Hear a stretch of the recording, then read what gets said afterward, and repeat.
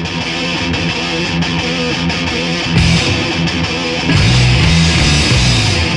everybody, I'm Matt Valley. Welcome to episode number 99 of the Rock and Roll Research Podcast, where we share the super cool backstories and side gigs of the research and insights pros that you trust. I have to apologize for the Spartan background today. I moved over the weekend. I'm in my son's room. It's the cleanest one so far. That won't last long. My computer's on a stack of boxes. I'm living out of those boxes, so give me a break. Hey. Anyway, I'm super excited to welcome my new friend, Kory Grushka, to the podcast. Now, Kory is the founder of a really cool company called Stories Bureau, which is a boutique B2B creative agency out of Philadelphia. And they have a particular expertise, and everybody knows we need this help. They have a particular expertise in helping insights pros land the insights by telling good stories. And I thought that was really super cool. So Kory's journey through and to insights is anything but conventional, and we're going to talk about all that today and a whole lot more. So welcome to the podcast, Kory. Thanks so much, Matt. I'm happy to be here.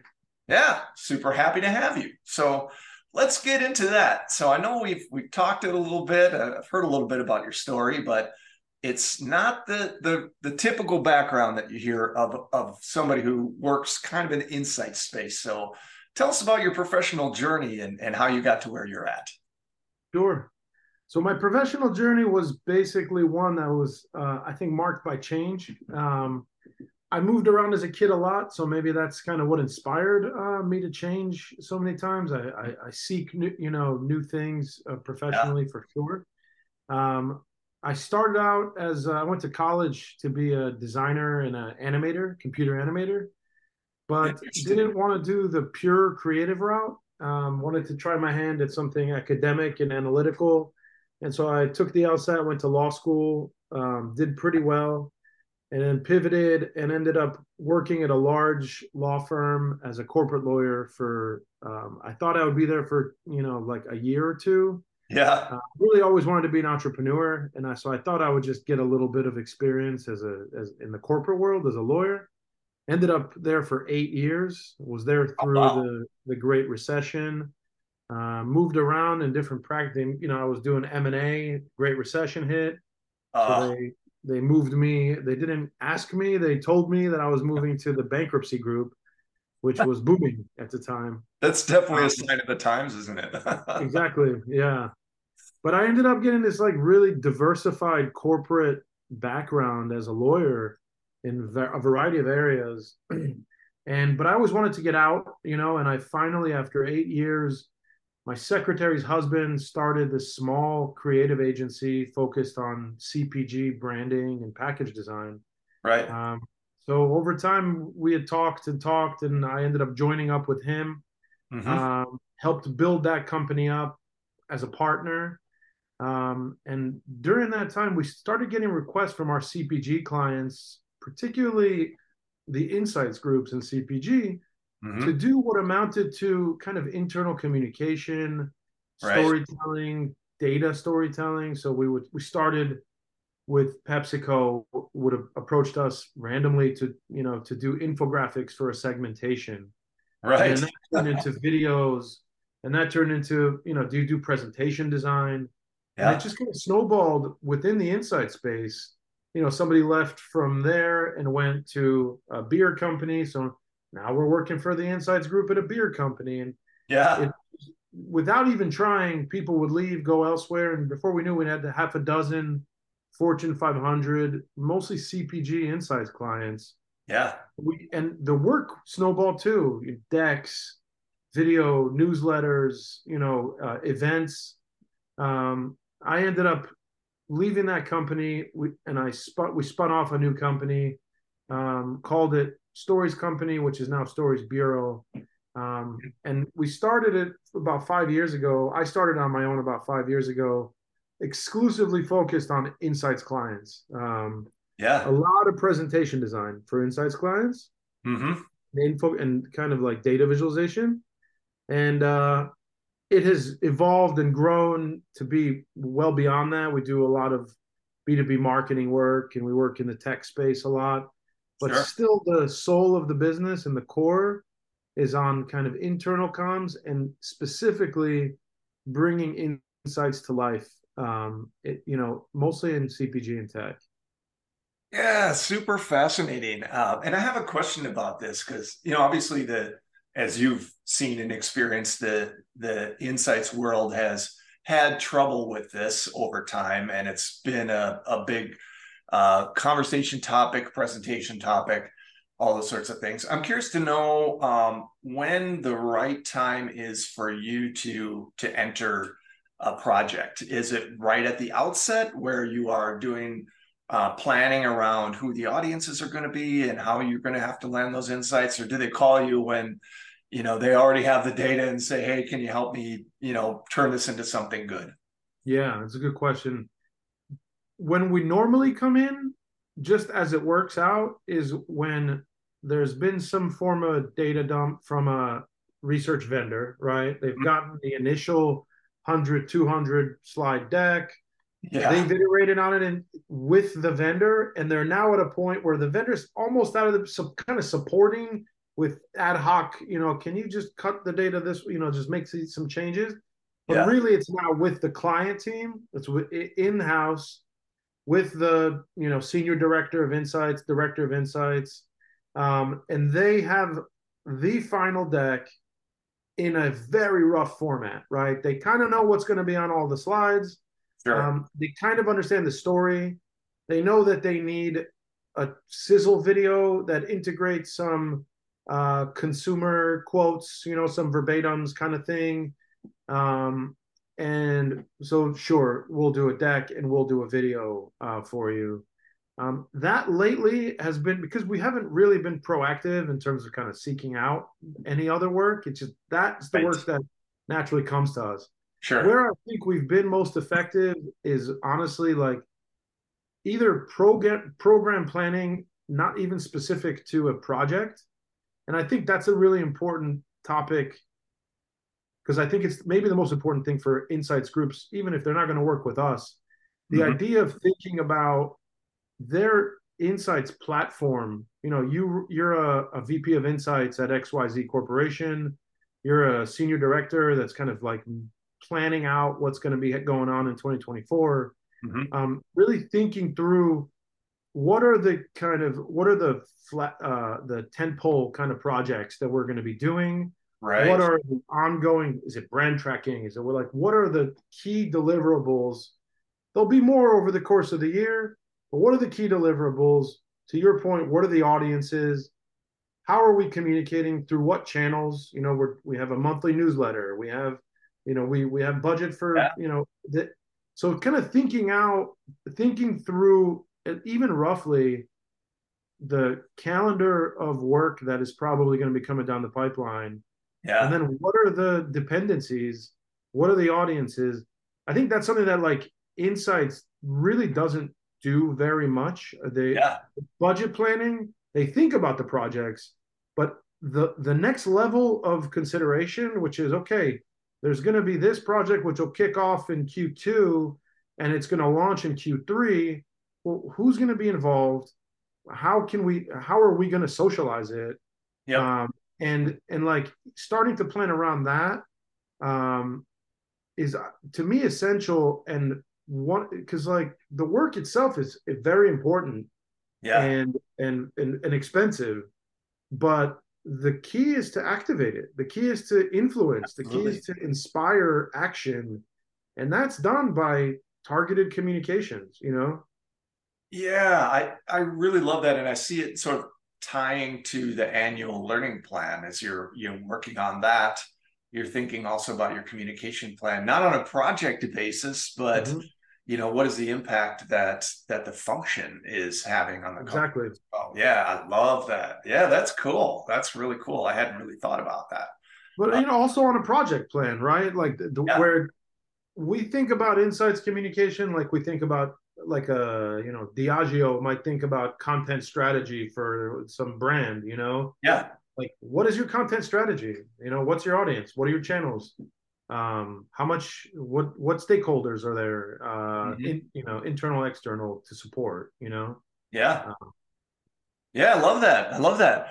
So I'm curious to know, as you think about your background and your route to this. Obviously, there's some serendipity, like with your secretary's husband and all that good stuff. But what was it maybe about being an attorney that set you up for success in this role? What did you learn from that experience that you applied to this one?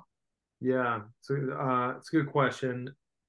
To me, to me, when you talk about this one being supporting insights with storytelling Mhm. and with kind of information design, data storytelling, whatever you want to call it, the key to me from an to key to information design to me is hierarchy of information.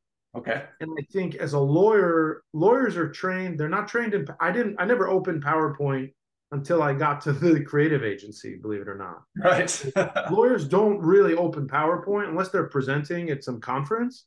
Day to day, it's all in like Microsoft Word, you know? Mhm. And so we lawyers work in outline form. You know, everything memos, things get outlined. Memos are built with outlines. Mhm. Roman numerals are very important in the life of a lawyer. You know, Yeah.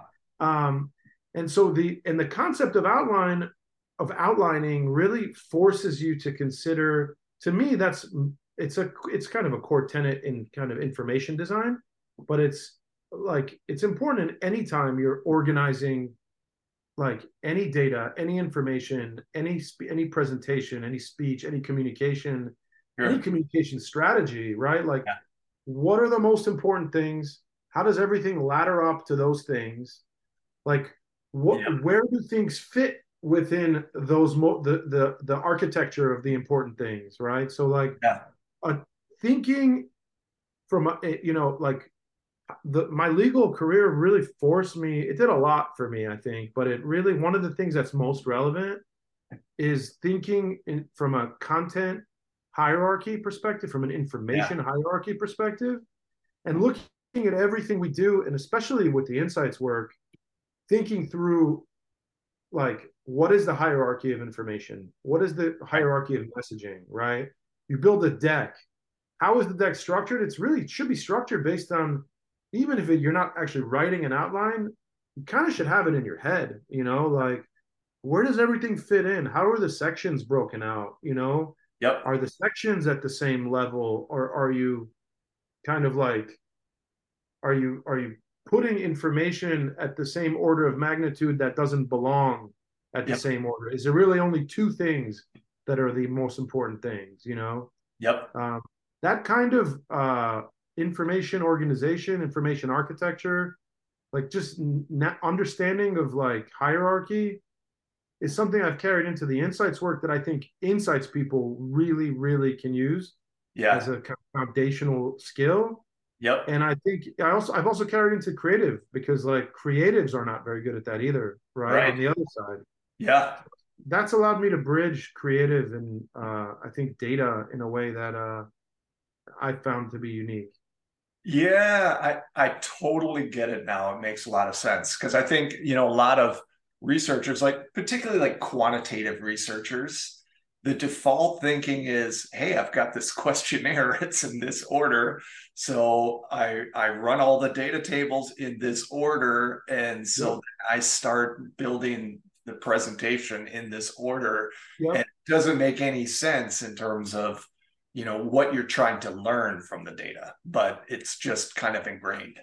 Or what you've already learned from the data, right? Like, Right. is sometimes, if it's strategically considered, it might make perfect sense to share beginning to end the way the questionnaire was structured, right? But you Right. want to be strategic about it, right? You want to Yeah. take the learnings that you've generated and build an architecture from an information perspective based on that, right? The Yeah.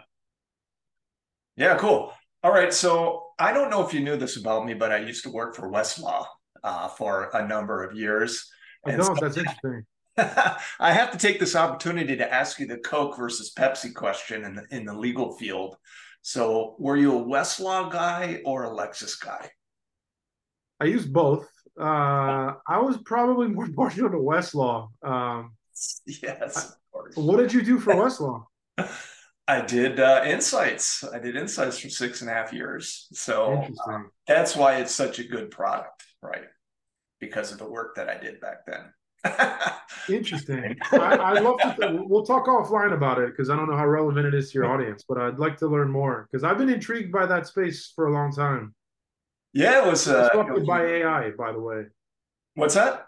It's going to be disrupted heavily by AI, Oh, no the legal doubt. research space.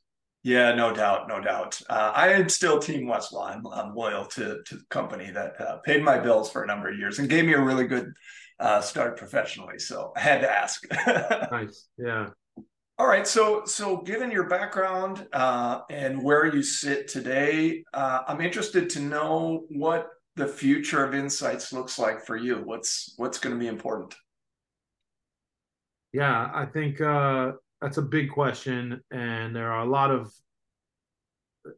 things at play with insights. I think about this a lot. We're going to be launching a podcast, and I'm going to be talking about it a lot with Oh, guests and so forth. I think there's insights. I think unquestionably is going to be disrupted, or will have to disrupt itself, right? Or both. Um, I think insights as a group that is the voice of the consumer, that to me is maybe the most important competitive advantage insights has yeah, to maintain its stature kind of like into the future, right? What it is, what it means to a corporation. Um, I think like insights is already challenged in terms of like there's many, insights is essentially data, right? Consumer data. And hmm, there's a lot of different business units within most companies, definitely all the big, Fortune, whatever, that are getting their hands into the data, right? yep, From CX to UX to insights to analytics to the IT big data group, right, data governance teams, um, like and even at the C-suite, chief marketing officer, chief information officer, chief, everything is kind of shaking out right now, and it will be probably for the next 3 years. hmm, And I think there's something that's going to happen in terms of like business units competing for ownership of a yeah, lot of the territory that Insights has historically covered. yep, I think overlaid on top of that is another monumental shift, which is AI. And like, what is it going to look like when AI it's already in the Microsoft, the OneDrive and Teams and like so when AI is like fully integrated in all the Microsoft products and all your data is in this walled garden yeah, as a company, that AI can access, can build pivot tables and create formulas and spreadsheets. It's like, so that's also going to potentially challenge definitely the lower level, the earlier career insights people, right? The more yeah, of the production work. And so I don't know, I'm biased. I think the insights will be disrupted. You see in different companies where insights is starting to cross over, like I've seen VP of insights that's both VP of insights and analytics. I've seen hmm, VP of insights that is really taking over the data function, the big data governance and data management functions for corporations, and sure, potentially owning even AI, like AI's data analysis work. hmm, Uh, but like it's a question of like the future of insights. I think in some organizations it will collapse down to something much smaller. In some organizations, there's an opportunity to have a land grab. I don't, as an industry, I don't know where it goes, but I think what all these other business units cannot do is become the voice of the consumer, is to actually bring to life actual human beings' voices right, and tell. And I'm biased, but like tell stories, yeah, inspire, and kind of uh, like become the facilitator of organization wide empathy and understanding like how their customers actually think as humans, right? right, Like we're still a ways away from like selling to AI, like where humans are out of the picture. So Yeah. like, so long as your customers are humans, I think that's the one thing that is probably last to be disrupted, which is being truly the voice of the consumer and like influencing the corporation based on what is our consumer really outside of just some data sets, some data points, right? Like intuition, that and not a lot of it is storytelling. I mean, like not to promote the work we do, but um, I think people kind of get that too. Yeah, that's what feels uniquely human is really uncovering the insights from the data and being able to communicate that effectively. But you said something really interesting there that I think I'm going to just chew on for a while, which is as long as our customers are still human and we're not selling to AI. I hadn't even thought about a world where AI is our buyer, but I can see that now, and it's an interesting thought experiment. So, Yeah, well, hopefully we're far from that, but yeah, yeah, for sure. yeah, cool. All right, so this is you mentioned you're launching a podcast. This is a podcast. It's media, right? You do some work in media. Curious to know what media you turn to, either for insights, inspiration, or even enjoyment in your limited spare time. Yeah, so podcasts are at the top of the list. So my Yeah. agency, one of the things that's core competency is we do not relating to insights per se, but we do a lot of podcast production work, Okay. mostly in the tech space. So I'm very deep into the podcast space, and Hmm. some of my favorite podcasts are not really insights related, but I'm a big fan of Scott Galloway. He's an NYU marketing Yep. professor, probably familiar. So the Yeah. Prop G podcast I listen to very regularly.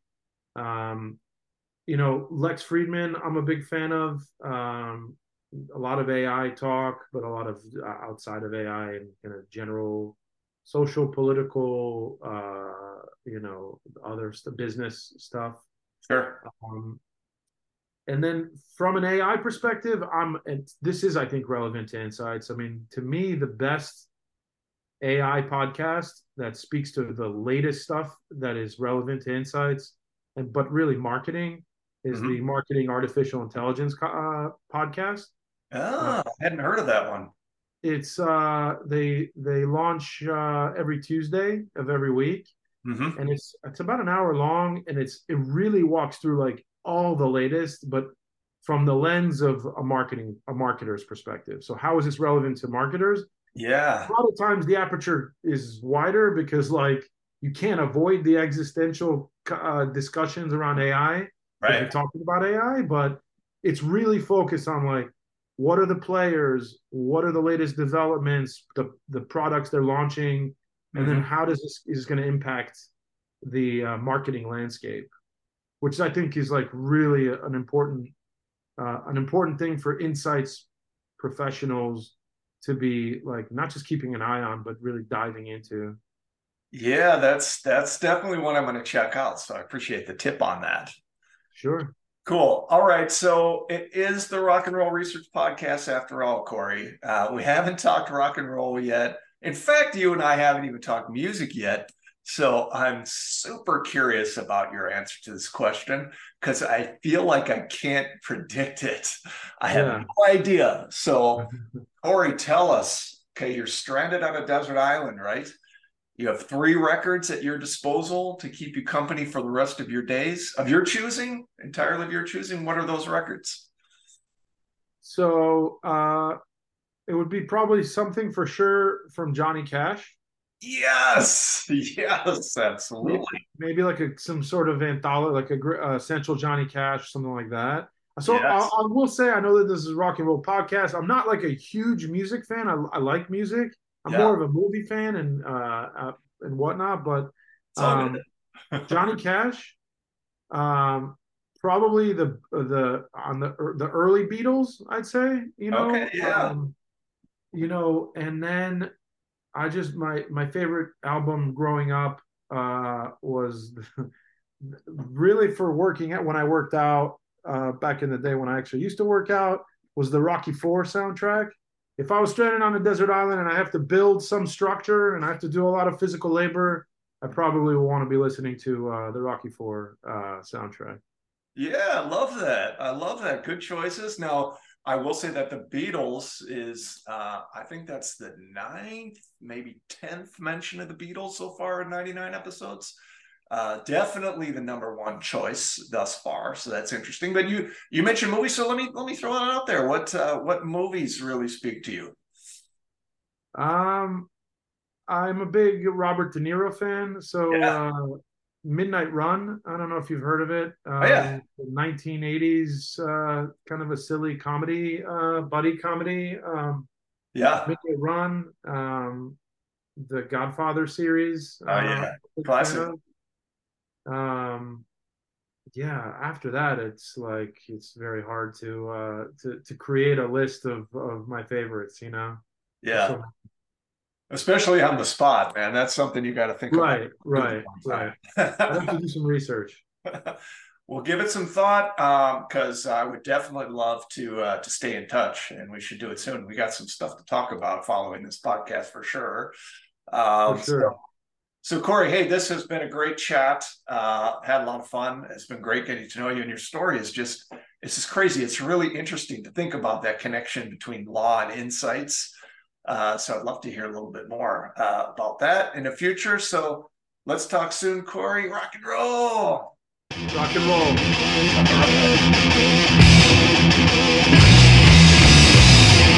right.